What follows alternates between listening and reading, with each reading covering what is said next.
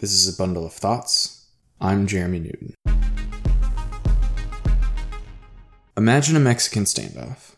There are 3 gunslingers standing in a triangle, each pointing a gun at the other 2. Any one of the gunslingers could lower his weapon or fire his weapon at any moment, but each don't change what they are doing in fear that the other 2 will fire. This situation is a Nash Equilibrium. A Nash Equilibrium is an idea from game theory, specifically non-cooperative game theory.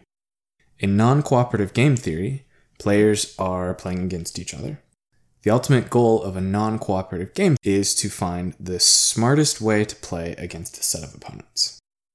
A solution in game theory looks like a list of choices by each player. Formally speaking, the definition of a Nash Equilibrium is a solution of a non-cooperative game involving 2 or more players in which each player is assumed to know the equilibrium strategies of the other players, and no player has anything to gain by changing only their own strategy.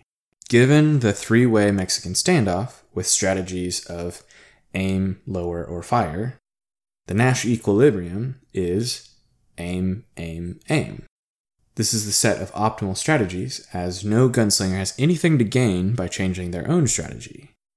If one gunslinger decided to lower or fire his own weapon, he could cause the other 2 to fire their weapons. This leaves the 3 gunslingers in a Nash Equilibrium. You may have heard of this term before from the award-winning movie Beautiful Mind. The movie is much more about the dramatization of the life of the accomplished mathematician John Nash than game theory or mathematics. A Nash Equilibrium is named after John Nash, as Nash was the mathematician to first quantify the equilibrium in 1951. John Nash was not the first person to notice a situation where certain strategies are optimal, but he was the first to say that all non-cooperative games have a Nash Equilibrium. Cournot had noticed maximum profit economic outputs depends on the output of others as early as 1838, and John van Neumann and Oscar Morgenstern had published a book in 1944 that quantified Nash equilibriums for special cases of non-zero-sum games, another type of non-cooperative games. But Nash's article defined it for all non-cooperative games, and that was the breakthrough. If you have seen the movie A Beautiful Mind, you may remember the bar scene where John Nash had his epiphany that Adam Smith was wrong. That scene is not an example of Nash equilibrium. That scene is a much better example that cooperative games and non-cooperative games can lead to different results given the same parameters. There are 2 well-discussed examples of Nash equilibriums.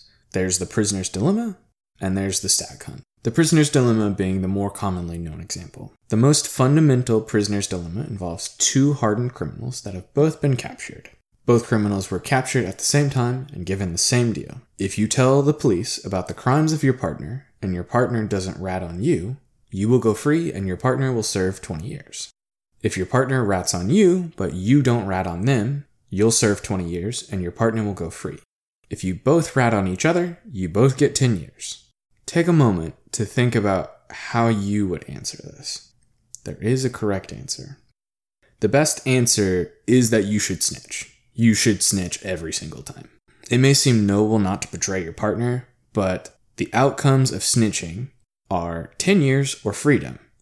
Much better compared to 10 years or 20 years.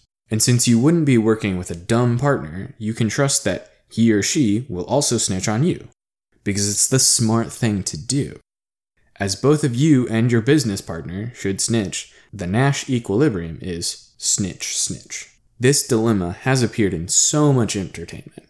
This was in The Dark Knight with the scene with the 2 boats, where each boat can choose to set off a trigger of the other boat before midnight, or choose not to, given the promise that if you set off the detonator of the other ship, you will not be detonated. This has also appeared in a favorite podcast of mine, The Adventure Zone. In the Suffering game, the heroes of the story are given a choice to save or forsake another random team inside of a game show.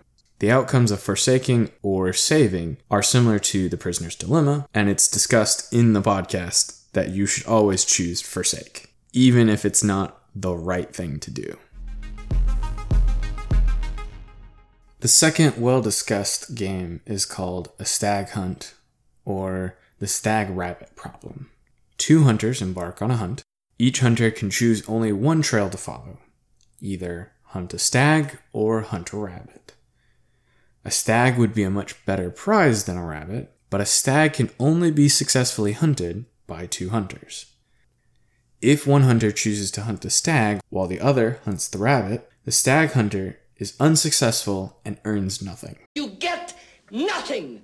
You lose! This game is interesting, as first, there are two Nash Equilibriums, and it showcases that not every Nash Equilibrium rewards all players with their best possible reward.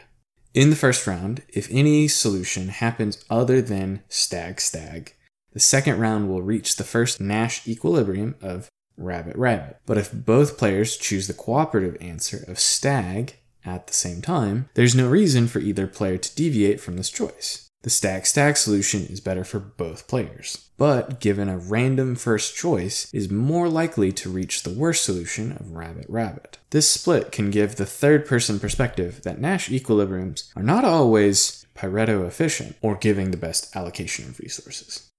This goes back to cooperation inside of non-cooperative games can often result in produce better results for all players than non-cooperative strategies.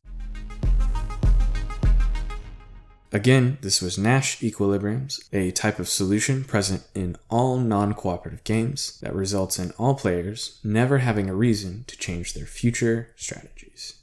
I'm Jeremy Newton. The music is by Nathan Bowler.